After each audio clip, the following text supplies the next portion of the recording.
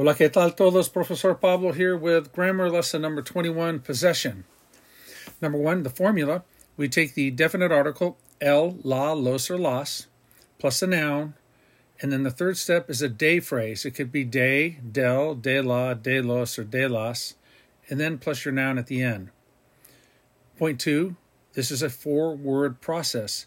Definite article, plus noun, plus a de phrase, plus noun. Point number 3, there are no apostrophes in Spanish. You can't say Bob's casa. That's a no-no. So our example for Bob's house would be the house of Bob, la casa de Bob. California's beaches, las playas de California. If I wanted to say the man's house, I'd say la casa del señor. The lady's things, las cosas de la señora. The school's team, el equipo de la escuela.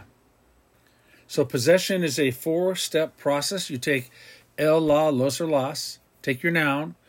The third step is a de phrase. It could be de by itself, del, de la, de los, or de las, and then the noun at the end.